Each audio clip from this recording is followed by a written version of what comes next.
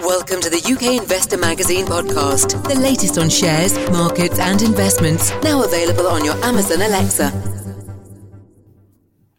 Hello and welcome to the UK Investor Magazine podcast, now also available on the UK Investor Magazine mobile app. For today's podcast, we're going to be taking a deep dive into an AIM-listed asset management company in Mercia Asset Management. Mercia focus on regional investments throughout the UK. We're going to be discussing the sectors that they see the greatest value in, where they're investing at the moment. And we're also going to be touching on their recent results. And to do that, we're very kindly joined by Mark Payton, who is the Chief Executive of Mercia Asset Management. Mark, thank you very much for being on the podcast today. And thank you for the kind invite. So, Mark, as I said, we're going to be looking at your investment approach later on in the podcast. We're going to be looking at some of the individual companies that you've invested in. But before we do that, please would you be able to give us an introduction to yourself, please, as well as Mercia? Absolutely. So my own background, actually, by trade, if you like, a life sciences molecular immunologist. Had the good fortune of doing a first degree in that subject matter, as well as a postdoctoral and a PhD, a DPhil at Oxford later on, and then joined the technology transfer at Oxford University, and was able to then join from there a spin out, and very quickly learned that venture provision and accessing capital in a young business in the UK was very challenging. You didn't really know which manager to go to at what point. It's quite lonely as a founder, and you really could do with some support and guidance. And really all of that led to what became the creation of Mercia. And that was back in 2007. And we started life with a small £4 million fund pointed in the Midlands at regional businesses, trying to address that sort of shortfall of capital and support. Come 2010, that had sort of modestly grown to 12 million. And we had, as an organization, grown with 3 employees, and we led a management buyout because what we wanted to do was rapidly scale this proposition and rapidly scale it across the UK. And sort of roll forward to 2014, and you mentioned we're AIM listed. We floated, we listed the business on AIM. We raised 70 million in investor capital onto our own balance sheet. And we had, at that point, 22 million in third-party funds, predominantly early-stage funds. And you sort of roll forward now to today, and there's over 130 of us now at Mercia. We've got something like 1.4 billion in assets under management. And we occupy key cities across the UK. The aim here is to be able to access opportunities and, importantly, support those businesses. We have offices in London, Bristol, through Birmingham, Manchester, Sheffield, Leeds, Newcastle. We invest across England, Wales and Scotland. And what we're able to do now is find those opportunities, support those businesses, and actually take away the headache of what form of capital do I need, and leave that headache to us. So we're looking for great teams, great businesses, and we'll decide whether that's early stage venture, scale up venture, whether that's private equity or debt, or a combination of those 3 asset classes.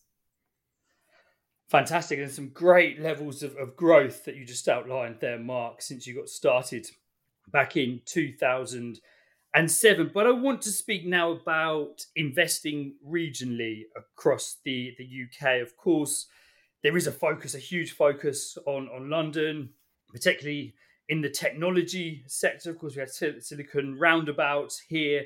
So what is the attraction of the regional element of the UK?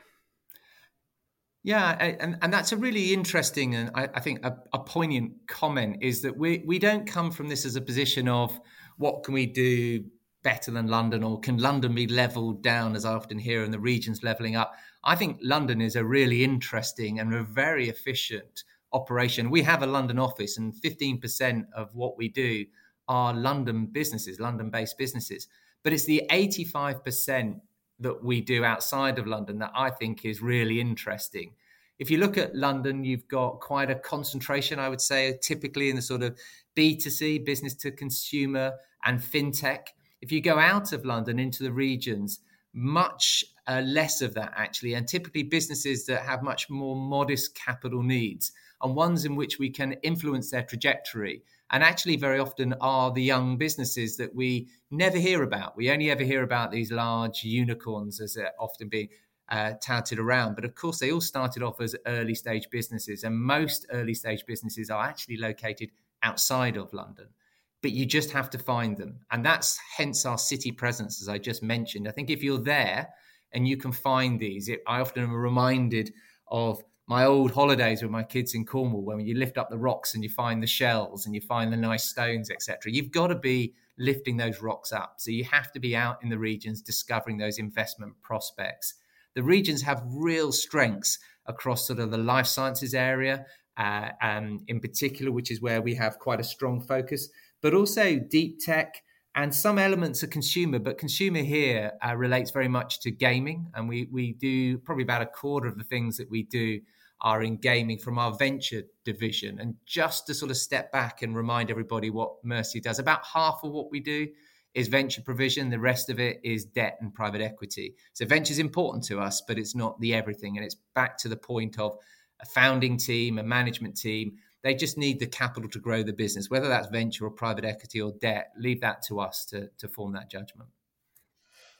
Thank you. So you alluded to there, Mark, that there are specific sectors which are more prominent outside of London. But if we look at any given company, for example, and if you compare it to a similar company that may be operating in London, do you see any specific advantages, competitive advantages for companies that are operating outside of London compared to those that are operating in London?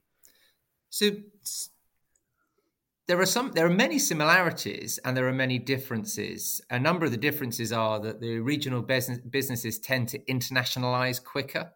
So using gaming again as a sector that we do quite a lot of, 85% of the revenue generated by these gaming companies tends to be overseas. So they tend to internationalize because they're looking for that revenue income. And the reason why they're looking to drive income into the business is that it's much more difficult out in the regions to access capital. So you cannot offset your losses by that venture that you're raising because it's more challenging to get hold of the venture. So you obviously look to meet that through commercial income and revenue. This challenge then, of course, is how you scale that business. And that is where venture, certainly from our behalf, plays a really important role. So these businesses in the regions tends to be more bootstrapped, perhaps, than the London businesses. So they tend to have much more modest capital needs, as I've already mentioned. But they tend to also look overseas at revenue and revenue opportunities. So we've obviously been discussing there about the differences between companies in London and outside of London. But when I was preparing for this podcast, I had the question, and I'm sure people listening to this will have the same question. But does it really matter where people are based now? After the pandemic, people are working from home increasingly. So those lines of being based in London and based outside of London in terms of an organisation are blurred to some extent because people may be working from home. It doesn't matter to some extent whether the business is based in London or based outside of London. So, how's that developed since the pandemic? And is it still such a big factor now in terms of looking at that regional element that there may be before the pandemic? Yeah, I mean, this is a dynamic that all business leaders are having to deal with. Regional businesses tend to have much more of a sort of manufacturing slant, if I can point in that direction, or indeed life sciences. We've done something like 74 university spin-out businesses over our journey, all of those from regional universities. Now, the life science businesses, the manufacturing businesses, tend to require people in the lab or in the manufacturing facility. So there is a locality piece that's very important. If you look to software and fintech in particular, we do software. Fintech is not something that we typically do. That is that's not just even a workforce outside of London, or can they be based in Manchester, or where they can very often be based outside of the UK. The software developers, for instance, are typically based outside of the UK.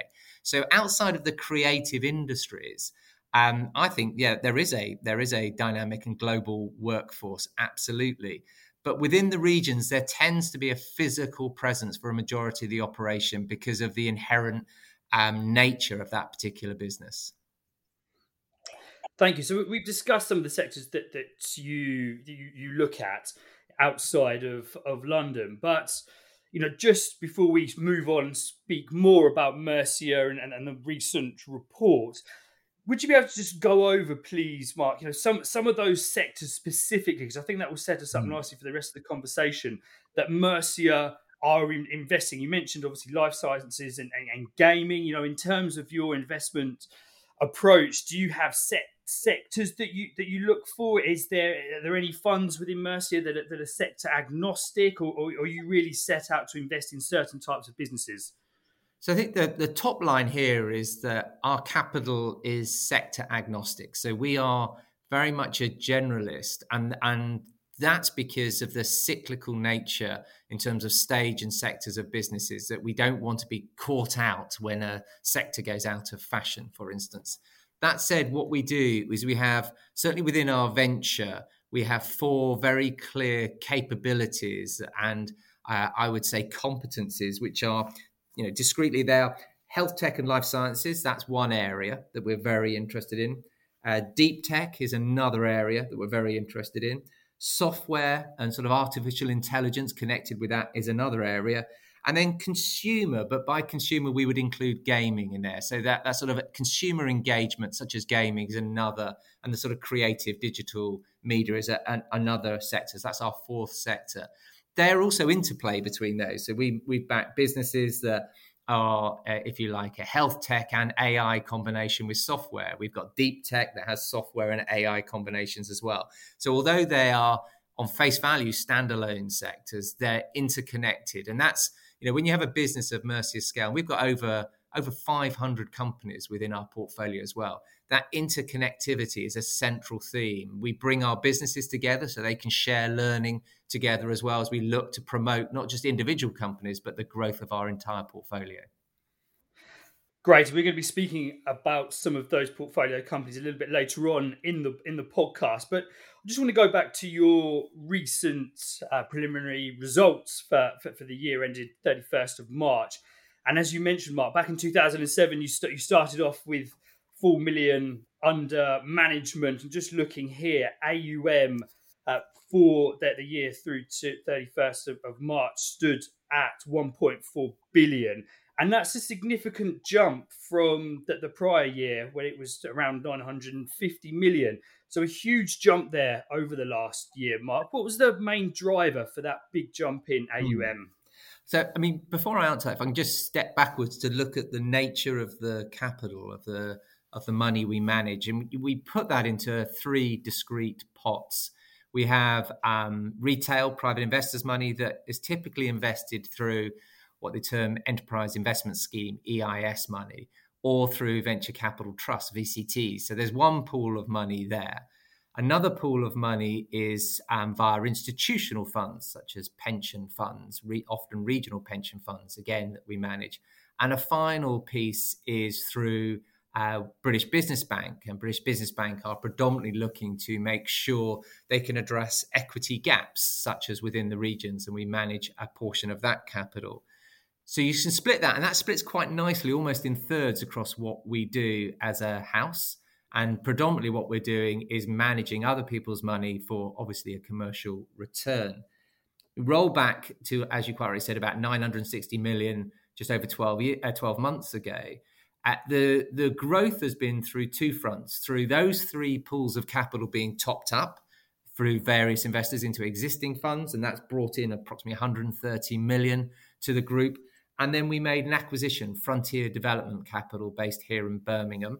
And FDC are a debt provider, and a debt provider almost exclusively through institutional capital. And that acquisition took place about 7 months ago now, and has bedded in extremely well. So that's been the drivers to our capital growth. I think it's quite important, and you often hear this, certainly within the city context, when asset managers are discussed. You hear about a thing called redemptions, where during difficult, challenging economic times, investors pull their money back out again. They redeem their capital, and therefore you have declining assets under management. The fund pools, the pools of capital I've just described are permanent capital. They're capital there to be deployed. And so they're not subject to redemption. So we have capital that continues to grow. And that's really important back to the portfolio we just talked about, is that you've got a dependable form of capital to support those businesses, not on the first investment, but thereafter. And if you sort of look at where Mercia is today, of that 1.4 billion we just talked about, circa 380 million of that is what we call unrestricted cash. In other words, that's cash to support existing portfolio, and I think importantly, to make new investments going forwards too. Great, thank you. So now, if we may, Mark, let's move on now and look at some of the individual companies, look at the sectors that you are investing in. And I note that gaming has been one that's received a lot of interest from Mercia. So would you be able to give us a bit of detail in terms of what your investments look like there in terms of how that sits within the rest of the portfolio in terms of percentage allocation? Maybe if you have anything on that, so that will give a good insight into how interested Mercia are actually in the sector. And also, what are the attractions of the UK gaming sector as well? Yeah, well, starting on the latter and going forward, so the attractions of the gaming sector, it's part of what they call the sort of creative industries within the UK. And the UK is leading the charge in creative industries globally. And in terms of gaming, actually is ahead of all of Europe. So the UK is very much a hotbed for gaming development. And we talked about the 1.4 billion of assets under management that Mercia has. Approximately 200 million of that is our own, what we term proprietary capital, our balance sheet money, our own cash resources that we had initially raised when we floated and subsequently raised further money on the city. And we use that money to either invest in new funds as we look to catalyse and drive new initiatives with LP funds going forwards, or to invest selectively in businesses coming out of those funds. And so to your point about the degree of allocation, if we focus on that balance sheet capital, that proprietary capital, approximately a quarter, 20 to 25% of that capital you could class as related to the creative industries and gaming. And what we've done there in our funds is not looked at mature, profitable businesses that are trading and can we ride that wave of continued revenue growth. We've looked at people from typically the creative industries and typically located outside of London, because that's where we tend to find those businesses in clusters outside of London, who have got new ideas and new concepts. So Endreams, we backed through our, I mentioned retail capital, our EIS funds some years ago. And it was a small team who were interested in exploring the potential of virtual reality, but in a very high-end creative basis, a really engaged, high-end creative digital basis. Today, they are now, by headcount, one of, if not the largest studios developing VR. So a real privilege, actually, to be with that business on a huge growth spurt. Another great example, back to why the regions, Preston-based business, originally called Soccer Manager, now called Invincibles, developing a soccer manager platform that can go across mobile, go across console, go across many sort of platforms to play that game, is growing very, very fast. And a majority, as I alluded to before, a majority of its income is outside of the UK. So that is a truly global business. And these gaming businesses, if they've got a product that is appealing, can scale on a global basis very, very quickly. So that's just two examples of businesses that we backed and had the honor really of supporting from concept through to scaling revenue. Great. So, in terms of gaming, there's, and you obviously mentioned there that they sit within what you would call the creative industries, but of course there's a lot of tech and in some cases deep tech behind a gaming company. So are there any specific technologies that you like the look of in terms of gaming, and maybe some technologies within the portfolio that you've invested in which you think have got significant legs going forwards? Well, I've just mentioned Endreams, and the remarkable thing, and actually in their headquarters, in their studio, they have the very first VR headset, which is an absolute behemoth, all the way through to the latest things coming through. And we've got Apple's augmented reality headset coming through. The change and pace of that has been remarkable, actually. And in the early days, you had something that ran out of charge in an instance. You had so many wires coming out of it that its interplay and interactivity was very limited to the individual. You now look at these augmented reality where you're not tripping over your furniture because you're seeing through. It's amazing, actually. What we've always tried to steer clear of at Mercia, though, is not to back the headset, but to back the enabling technology behind it. And I think enabling tech is probably something that singles us out. So the deeply capital intensive hardware development within VR is on somebody else's shoulders. What we have is the creative enabling software and tech and algorithms, which now link more tightly than ever to AI as well as they learn and develop. We have that linked into third-party hardware. And that, I think, is something that really does sort of single Mercia out as its investment thesis. And back to, we're looking for businesses that don't need 100, 200, 400 million of investment. They need 10, 20, 30 million of investment. And that last point is really important because I mentioned earlier about the cyclical nature of venture, is that you have a thing in venture, which I've seen, unfortunately, through now 3 cycles, which is when venture falls out of favor or capital is removed from the system, you have something that we term syndication risk. And that's if you've put 10 million sterling into a business consuming 100 to 200 million, and suddenly those third parties stop supporting, no matter how enthusiastic you are for that business, you do not have the capital means to continue its support. And those businesses tend to fail before they flourish. Our model is very much being in the fact that if syndication risk materializes, and it is very much starting to materialize in the current environment, we can continue to support that business. And that, again, is a sort of single feature that we really put ourselves out for. And the regions play really well to that because of the fact that they typically have quite modest capital needs in themselves for their regional businesses. So would that mean, Mark, that you tend to look for the earlier stage businesses, especially for your own capital pool? Because if you're looking for companies that you can support through the life cycle, that would mean that you were getting in to some extent at the beginning, so you can be there through that process. And if you need to step in later down the line. Yeah, absolutely. And I think that's a really important observation, is that actually we do the lot. So we can typically invest anything from as little as 200, 500,000 pounds up to 10 to 20 million pounds.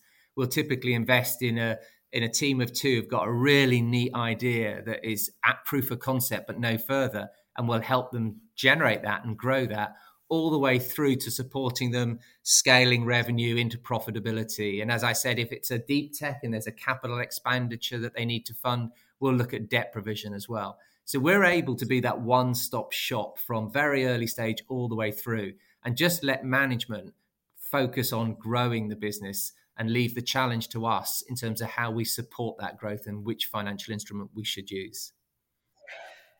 Thank you. So, Mark, you mentioned a little bit earlier on AI. So I think it would be good to address that, given the excitement that we see out there in markets for artificial intelligence, particularly generative AI at the moment. So it would be good to get a bit of thinking on AI from Mercia's perspective, in terms of, are you looking for maybe individual companies which are really focused on AI that are coming up with specific technologies?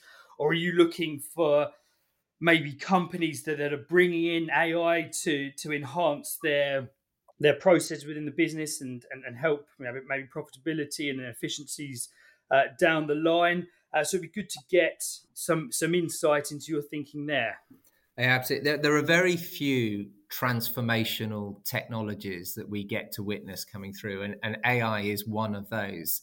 However, it's transformational not on its own, but its interplay with existing approaches. So we don't look at backing AI standalone per se. What we're looking at is the interconnectivity of AI. So for instance, we've backed a couple of businesses that are looking at drug screening, and the speed of which those businesses develop and which their screening compounds develop through that interplay with AI is just remarkable, actually. So we're looking, I mean, AI, I think, is a transformative technology. I think it's already commoditizing. Everybody knows about AI. More and more people are using it. And most businesses, if they're not using it, they are evaluating it on how to use it. It's all about productivity gain, efficiency gain, and constant learning. And I think in an environment where accessing skilled individuals is just challenging, we have a very tight labor force, particularly across the technology sector. AI is seen as a holy grail, really, to address that problem, improve efficiency and productivity, and drive the next generation of growth for many tech businesses, whether it's life sciences, whether it's software, whether it's in the gaming space in particular. Those three sectors of the four we look at, AI will be pretty much an interoperable piece of every single sector we're looking at.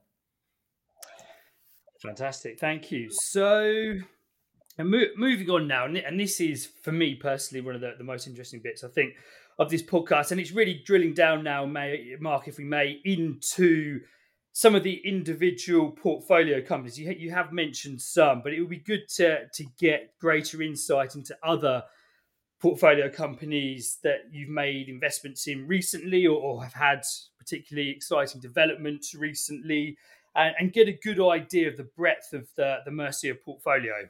Yeah, no, absolutely. I mean, it's a real privilege, actually. We have so many different businesses at so many different stages, but I always think it's quite useful to look at the later stage businesses that are delivering and just reflect on their early part of their journey, if that makes sense. And what one that stands out straight away, because we talked about the Mercia IPO back in 2014. So in 2014, myself, Martin Glanfield, who's Mercia's CFO, were walking around the city trying to raise money for our IPO. And I was carrying a very large supermarket shopping bag full of bits of gadgets and stuff. And in there was Warwick Acoustics speaker technology. So Warwick Acoustics had this early stage concept of a cardboard thick speaker that used very low energy, very high quality sound, very lightweight and flexible. You could bend it in different directions. A remarkable piece of kit. It had a few technical challenges to overcome, and over the time it overcame those technical challenges. But of course, the thing that's come through that many people would not have predicted at the time was the accelerated delivery of hybrid vehicles and electric vehicles, and also rare earth materials, metals, being so expensive for speakers, which are within speakers. And we can all, in our minds, imagine how heavy those speakers are now. Just imagine lifting a piece of cardboard up. That's a Warwick Acoustic speaker. Within cars, there are something between 10 and 30 of these speakers. So that weight, that power consumption, the fact that the doors are as wide as they are in your car is often because of the speaker that's inside them. Now replace that with this concept of cardboard as a speaker. They're not made of cardboard, but that sort of thickness and that lightweight. You have something that truly is transformative in the speaker industry. And that's a business now that's partnered with a number of automotives to roll that speaker out. You can have that speaker in the lining above your head. You can have it in the headset. You can have it in the door panels, that round the edges, in the dashboard. These speakers will go just about everywhere. And that has been an absolutely terrific journey, watching that business start up from it was a University of Warwick spin out, an interesting concept of a speaker that frankly sounded like one of those happy birthday cards when you open it and it sings to you. It was that sort of thing, to now the highest quality sound you can imagine. You will not hear anything better than comes out of that speaker. So I think that's a great example. That's a deep tech play, and it does show how long this technology and deep tech arena can take to develop. But that is something that I think many of us will see in the future cars coming through. That really will be pervasive coming through. I think that's a lovely example of the early stage journey through now to a high revenue growth business that will be installing out there. And I remember the academic originally, his main driver here was, I just want to see this out in the public. I want to see public benefit from this, and that will be delivered, that's for sure. Great. So final point now, Mark, in terms of maybe if we bring in some of the macro elements at the moment, of course, we're looking at interest rates, at elevated levels, looking to plateau here for some time. So it'd be good to get some insight into how you're bringing in the macro element to things, and where you're going to be investing going forward over the next 12 months, and whether that macro environment has any impact on that, and maybe a little bit about specific sectors as well, because obviously we've been outlining that the life sciences and gaming, for example, whether there are any new sectors that you're going to be looking at going forward, or is it going to be very much more of the same? You're focused on these sectors and it's just looking for new opportunities within those particular sectors. Yeah. Now, I mean, the first broad observation is the best investments are made in the most uncertain times, which sounds counterintuitive, but I look back on our track record and the economic downswings or the economic challenging areas, they are definitely where we've made our best investments. So now is not the time to stop investing. And if I can put that into context, over the last sort of 3 years, our investment run rate has just been climbing and climbing. We deployed 94 million, that rose to 124, it rose to 165 in this last financial year, and we expect that to go over 200 million in this year. So we're not slowing down. That's a 30% growth, over 30% growth per annum of capital deployed. We will be investing further. The interest rates piece is interesting because, as I look at the debt funds that we manage, when the banks retrench and when banks stop lending or turn down their lending, that's generally where we turn ours up. And we're seeing great businesses and great opportunities here. And we're very much open for business in terms of our debt division. Same with our private equity division. And in the venture, of course, we talk about early stage businesses. We're not talking about what does the next 2 years mean for this business that we're backing at an early stage. We're looking at 6, 7, 8 years' time. So we're trying to imagine back to the Warwick Acoustics thing, you're trying to imagine not what it looks like in 2 years' time, but in 8 years' time, what will the environment look like? What will the world be like? So actually investing now is a good thing. And that really takes you to what are the future things we're looking at. It's all about net zero. It is absolutely, whether that is 2030, 2040, 2050, dependent on the colour of the government, if you like. Net zero is instrumental on a societal and global challenge. And technology is not the only solution, but it's going to be a big part of that solution. And we back businesses like Nova Pangea and other businesses that are looking at alternative fuel sources. Energy storage, I think, is a really interesting place as well. So anything linked to net zero is very much on our radar at the moment. So I did say that was the last point, Mark, but there's something that you said there which was actually quite interesting. So this will be the final one. And it reminds me of a conversation that I did have earlier on this year with another UK-based VC. And at the time that they said, over that last year, prior to that, they made about 100 investments. But before that, in the year before that, they made about 10, less than 10. You can count them on your hands. And it sounds like it's the same for Mercia as well. So it'd be good to get a little bit of insight into what's driving that, just to finish off. Is that a case that there's just simply better valuations? You see more attractive opportunities out there in companies, and you want to use maybe the macro backdrop at the moment, which isn't particularly fantastic, as an opportunity to take stakes in these particular companies, or is it, as you alluded to, that banking finance is drying up and you're looking to step in and plug that gap to some extent? Yeah, we very much, I guess, class ourselves almost as an impact investor. We make a difference with our capital being deployed, particularly across the regions as well. And when you're in times like this, so you've got overseas capital has withdrawn from the UK. You've got public markets are pretty much closed, so that access to capital for young businesses is no longer there. You have other venture providers actually sitting on their hands at the moment, scratching their heads what to do. And you don't so much have valuation crashes, but valuations are softening, I would say, and are certainly not going up. So when you bring all those features together, there's a myriad of opportunities to select from. So it's not one thing that's causing this. It's a collection of things coupled with the fact that there is just less capital being deployed at the moment. So there are, by default, more opportunities for those that want to go out and find them. Mark, thank you very much. That's been really, really interesting. Just as a note to listeners, do check out the notes to this podcast because there'll be a link through to the Mercia Asset Management website where we'll be able to find some more information. So, Mark, thank you much for being with us today. Absolute pleasure, and thank you for the kind invite. And thank you very much to everyone for listening. Thank you.